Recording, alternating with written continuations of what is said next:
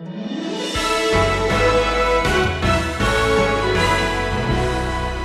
only is she married, though, get this, she's married to Uriah, David. You know him well. He's one of your mighty men. In fact, he's a converted Hittite. Fascinating man we know little of, but his name more than likely was changed at his conversion to Uriah. It means Yahweh is my light. David, your God is my God. They've been fighting together. They've been on the same side. They've watched each other's back for years. David, what are you thinking? She's the wife of Uriah.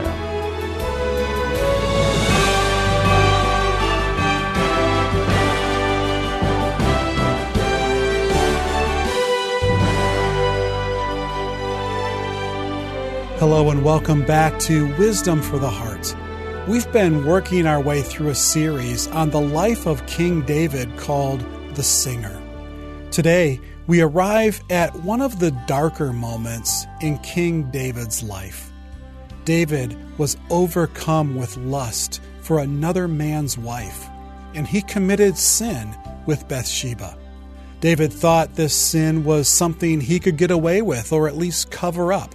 Today, Stephen Davey will teach us several important principles that we can learn from this account. This message is appropriately entitled, Governed by Lesser Passions. Here's Stephen. The story of Marcus Antony and Cleopatra has captivated the attention of generations over the past several thousand years. This adulterous liaison between this Roman ruler and the Queen of Egypt would become the fodder of the gossip mill the world over, and of course Hollywood in recent years had to tell the story too. Both Marcus and Cleopatra deceived their spouses and their empires, eventually allowing their lust to replace even their national loyalty, and their kingdoms would never quite be the same. In fact, they would end up deceived themselves after losing a significant battle. If you study a little of their biography, you watch as Marcus is stripped of his position and title. With that defeat, he flees to Egypt to rendezvous with Cleopatra. Only when he arrives, he is told that she has taken her life. And he, in despondency, falls on his sword. And then as he lingers just before dying, he discovers that she was still alive and he has been deceived, but it is too late. At one point in time, Marcus Antony was known as the silver-throated orator of Rome, this early Roman republic.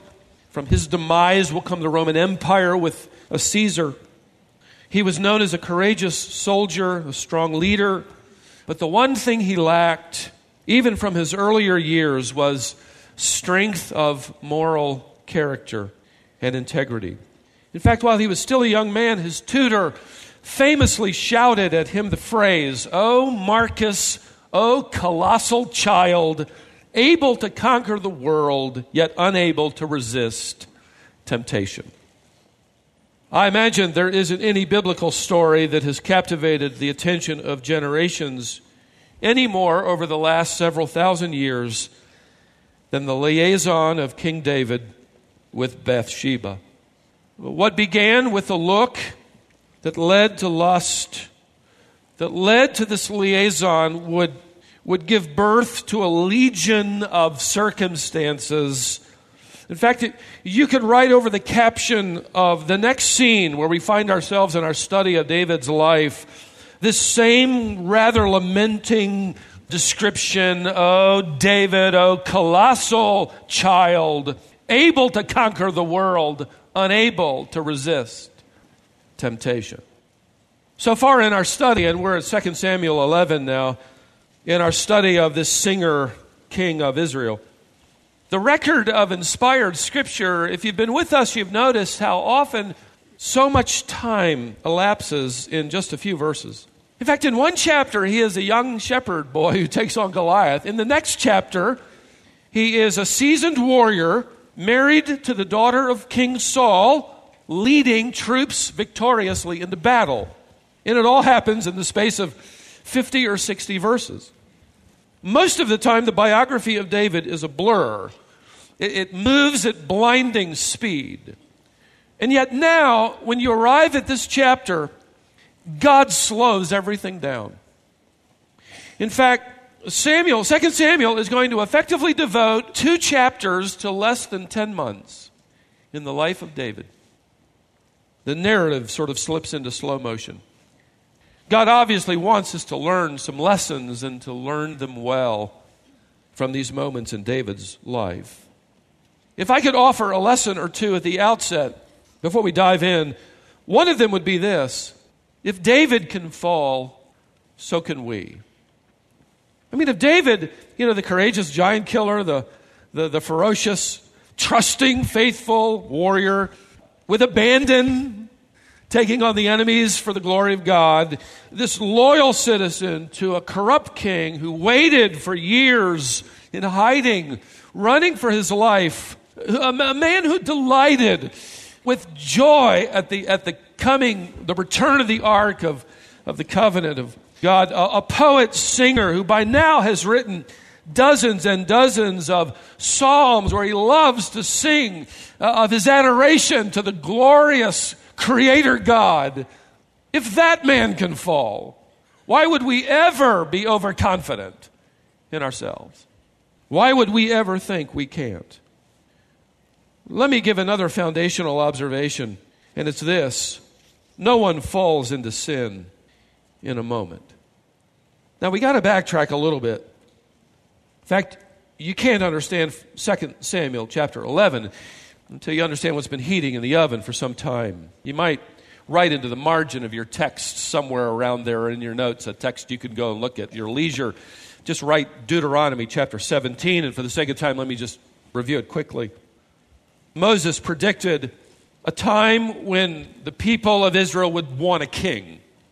And God revealed to Moses in the law 3 prohibitions of these kings that would come to rule Israel. Number 1, they were not allowed to multiply horses. Number 2, they were not allowed to build a personal store of gold and silver. And number 3, they were not allowed to multiply wives. In other words, the kings were to model humility, non-materialism, and monogamy. To do otherwise would effectively defy God's created order as well as abandon trust in His provision, in His protection, in His providence. You see, multiplying horses related to military power, increasing gold related to materialistic pursuits, and multiplying wives related to moral purity. And in this rather brutal, materialistic, polygamous world that looks a lot like ours, the king over God's people was to set an example. And by the way, we, as royalty, sons and daughters of the king, should do none the less than this. If you study his biography with this in mind, these prohibitions, David will consistently slay the horses of enemy troops after his victorious battle over them. He will consistently bring gold and silver and dedicate it to the temple. But when it comes to this matter of the opposite sex, he will fail. Now you might think, well, he's 2 out of 3. If this were baseball, he'd be a superstar. No, this isn't baseball. And keep in mind, especially when you read the Old Testament, that what the Bible records isn't necessarily what the Bible condones. It often just simply states fact. You might have, if you've been with us, watched with a measure of confusion. And I think I'm going to need to spend an entire sermon on the subject of polygamy because that's next in our culture. But if you study this biography, you've been confused, not quite sure what to do with it. He marries Michal, the daughter of King Saul, and then you watch as he sort of rescues Abigail, this damsel in distress, after Nabal, that husband of hers, dies of a heart attack. And you're kind of cheering on the fact he scoops her up. But you're wondering why God's hammer doesn't fall somewhere in their honeymoon. The Scriptures are silent, leading many. In fact, I've had men tell me that's justification for their lifestyle. I've had polygamists, I've heard from them and read them, that they would say that David is actually setting an example. But then David marries Ahinoam, and you're not sure where to file that one. Then he moves to Hebron and adds 4 more wives. And now your filing cabinet just can't handle it. And along the way, you discover he's picked up concubines. Or as one little kid said, cucumber vines. And he's really not finished. In fact, he won't finish. The Bible will not white out the sins of our spiritual forefathers. And here's that lesson at the outset of our study. None of us fall into sin in a moment. It's usually a series of decisions, compromises that build or grow, made over a period of time, that are compartmentalized, that are justified, that are rationalized, that are even sanitized. And a fall is just the next step in a direction you've been heading. You don't fall into sin. You walk into sin. Now, up to this point in David's biography, he has suffered many obstacles and difficulties. In fact, he's been at his best, hasn't he? In this climb. One author writes it this way. Look at him now. He's had a humble beginning. He's been a giant killer. 2 decades now of leadership. Choice men in the right places. A military force every foe respected. Enlarged boundaries that now reached 60,000 square miles. No defeats on the battlefield. Exports, imports, financial health. A beautiful new home. Plans for the temple of the Lord. So what if he married a few more wives and privately created a harem? Who would complain?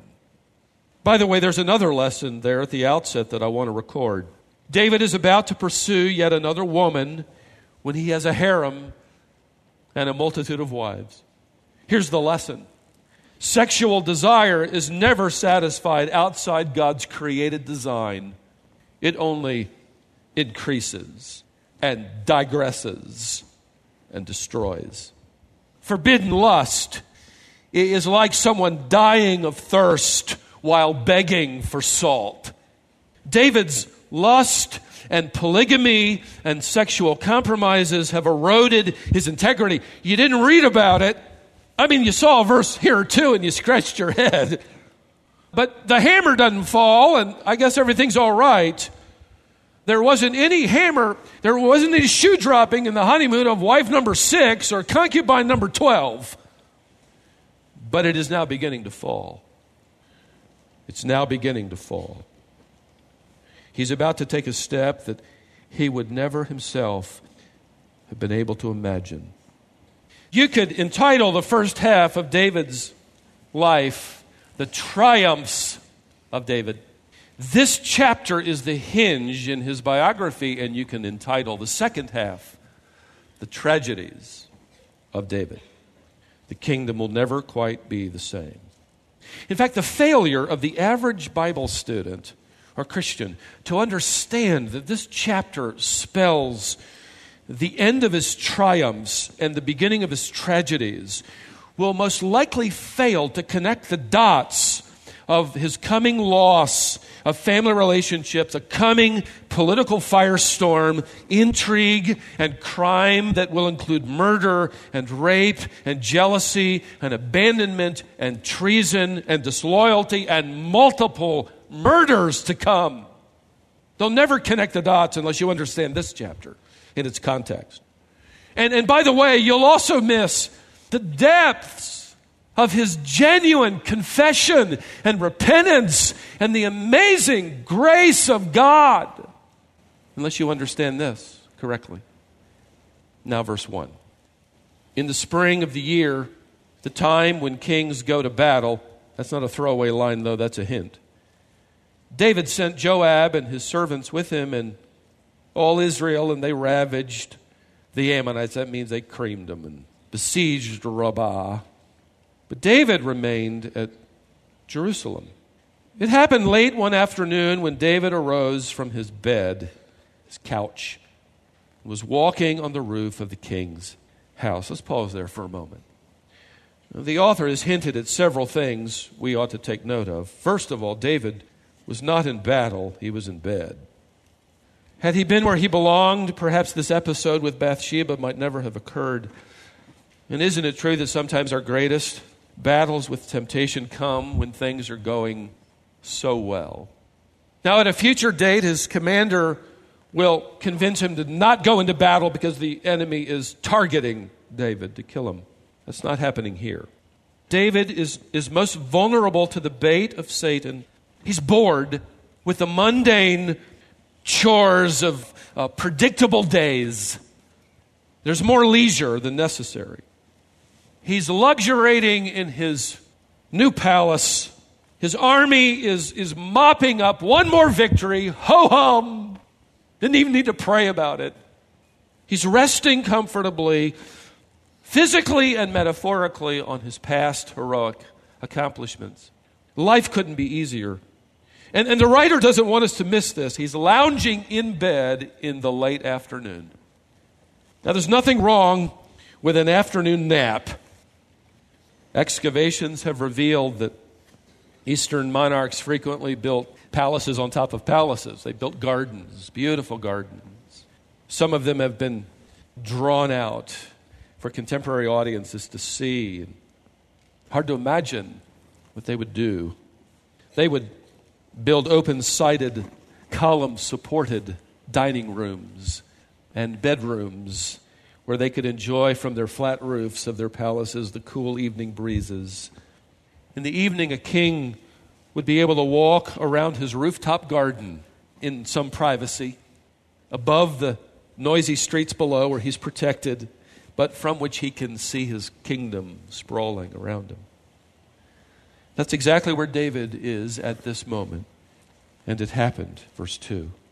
Late one afternoon, when David arose from his bed, his couch, was walking on the roof of the king's house, that he saw from the roof a woman bathing, and the woman was very beautiful. Now, the biblical record, by the way, isn't going to write a Hollywood script, but it doesn't exaggerate. When it says that she was beautiful, it means it. In fact, we're told that she was very beautiful. One Old Testament linguist pointed out the fact that the Bible rarely uses the word translated very, and I checked it out myself and went to the Septuagint, the Greek translation of the Old Testament, and discovered that word very, usually translated exceedingly, only appears about 12 times in the New Testament. The Bible doesn't exaggerate. And so when it says that she was exceedingly beautiful, she is the perfect storm. She is perfect for this last step. And I would agree, by the way, with others that she bears some responsibility. In his wonderful commentary on the life of David, which I've enjoyed reading, Chuck Swindoll writes on this text here, Bathsheba was careless and foolish. From her own home, she would often have looked out to the royal palace nearby. She would have known that she could be seen. Now, whether she knew it or not, we'll never know. And it probably wouldn't have mattered. David did see her. And when he should have turned away, he looked again. And his looking turned into lusting. You see, lust is never satisfied anyway. It always craves more. Verse 3, and David sent and inquired about the woman. In other words, I'm going to add her to my harem. And one said, the messenger said, is not this Bathsheba, the daughter of Eliam, the wife of Uriah the Hittite? This messenger, by the way, deserves a medal. His answer is loaded with warnings. There are at least 4 of them. Notice he doesn't just give her name. He puts it in the form of a question that translated into English means, what in the world are you thinking? That's what he's saying. Isn't this Bathsheba, the daughter of Eliam? Bathsheba, the name woodenly translated, we don't know much about her, but it means daughter of 7. More than likely, it means the 7th daughter. Eliam and his wife have had 7 daughters. She's one of them. She's somebody's daughter. She's somebody's daughter. She's the daughter of Eliam. That's where it gets interesting to me. Eliam was the son of Ahithophel. Ahithophel was the trusted counselor of King David. We're gonna meet him again in this biography. It's interesting to me that this chief counselor, in fact, it explained to me this week, I finally got it. It explained to me why Ahithophel will later abandon David, switch sides, side with Absalom, and give Absalom the correct advice. Had he followed it, he would have gotten the throne. He said, here's how you need to kill your dad. Absalom ignores his advice. Ahithophel will leave and take his life. Why does he end a life of such a respectable career and leave David for Absalom? Why? Because he's been seething for years because of what David did with his granddaughter in ripping his family apart. The messenger isn't finished. Now, typical introductions in the Middle East will begin with the name, perhaps of the father, add the grandfather. The spouse is rarely included. He saves that for last. Verse 3, she is the wife of Uriah the Hittite. In other words, that beautiful lady down there is married. That should have stopped him cold. But his heart and culture is so much like ours, where a wedding band is nothing but a minor obstacle in the way. Not only is she married, though, get this, she's married to Uriah, David. You know him well. He's one of your mighty men. He's one of the 37 that track all the way back to those days of hiding out from Saul, running for his life. These are faithful men who gave everything to David. David, you know Uriah. She's his wife. In fact, he's a converted Hittite. Fascinating man we know little of, but his name more than likely was changed at his conversion to Uriah. It means Yahweh is my light. David, your God is my God. They've been fighting together. They've been on the same side. They've watched each other's back for years. David, what are you thinking? She's the wife of Uriah. He knows what David's thinking, which is why he comes back and effectively says, David, you can't do this. She's the granddaughter of your trusted counselor. She's the wife of one of your faithful friends. As if to say, you cannot be serious. David is undeterred, his mind now governed by lust, this lesser passion. He has set reason and logic aside, and faith and worship and fellowship. As Dietrich Bonhoeffer once wrote in his book entitled Temptation, he writes insightfully, listen to these words. He says, in our members there is a slumbering inclination toward desire which is both sudden and fierce. When a secret smoldering fire is kindled, it makes no difference whether it is sexual desire or ambition or vanity or revenge or love of fame or power or greed for money. Doesn't matter. At that moment when the fire is kindled, note this, God loses all reality. Satan does not fill us with hatred of God, but with forgetfulness of God. And the powers of clear discrimination and decision are taken from us. There on that rooftop, you need to understand, David doesn't hate God. He's choosing to forget God.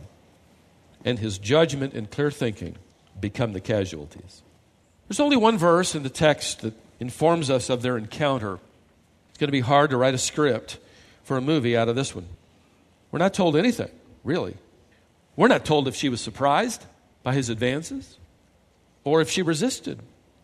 We're not told if David charmed her or threatened her. Not one word is recorded between them. In fact, in the Hebrew language, there's little doubt that God is boiling it down to brute verbs. Let me read it that way.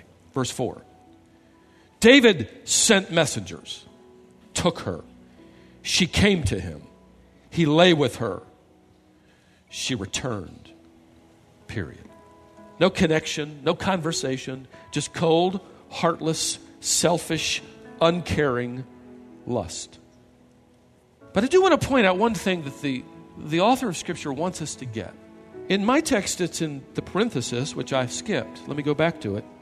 It's in the middle of verse 4. It simply says, now she had been purifying herself from her uncleanness. Now, getting that correct will determine our application. Some translations imply that she remained in David's house until she ceremonially purified herself from sexual intimacy, according to the law delivered in Leviticus chapter 15. And that would lead me to obviously make application from the fact that even though they sinned, they put on a religious show as if they cared about the law of God, as if they cared about God, which people in sin often do. I have had individuals involved in immorality say, I have never been closer to God in my life than right now. We pray together. We read the Bible together. It's amazing the absolute loss of discretion and discernment.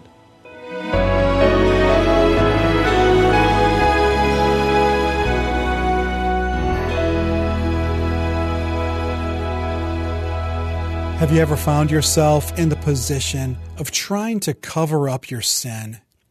You tried to maintain a facade of godliness, but your sin was driving you away from God. We know in our hearts that we can't fool God, but it's tempting to want to try, and it's tempting to try to fool the people in our lives. I'm not glad that King David fell into sin, but I am glad that God preserved the account for us to study, because seeing David as a fallen man who gives into temptation can help us. Not only is this passage a good reminder for us to avoid temptation, but it also instructs us on how to deal properly when we do sin. There's more to this lesson, but the conclusion is going to have to wait until next time. We're just about at the end of our time for today. Between now and then, we'd love to hear from you. If you have a comment, a question, or would like more information, you can send us an email if you address it to info@wisdomonline.org. It's always a delight for us to hear from our listeners and learn how God is using this broadcast to bless and encourage you in your walk with Christ. Once again, that's info@wisdomonline.org, and I hope that we hear from you today. That's all for today. I'm Scott Wiley, and on behalf of Stephen and the entire Wisdom team, thanks again for joining us. Don't miss the conclusion to this lesson next time on Wisdom for the Heart.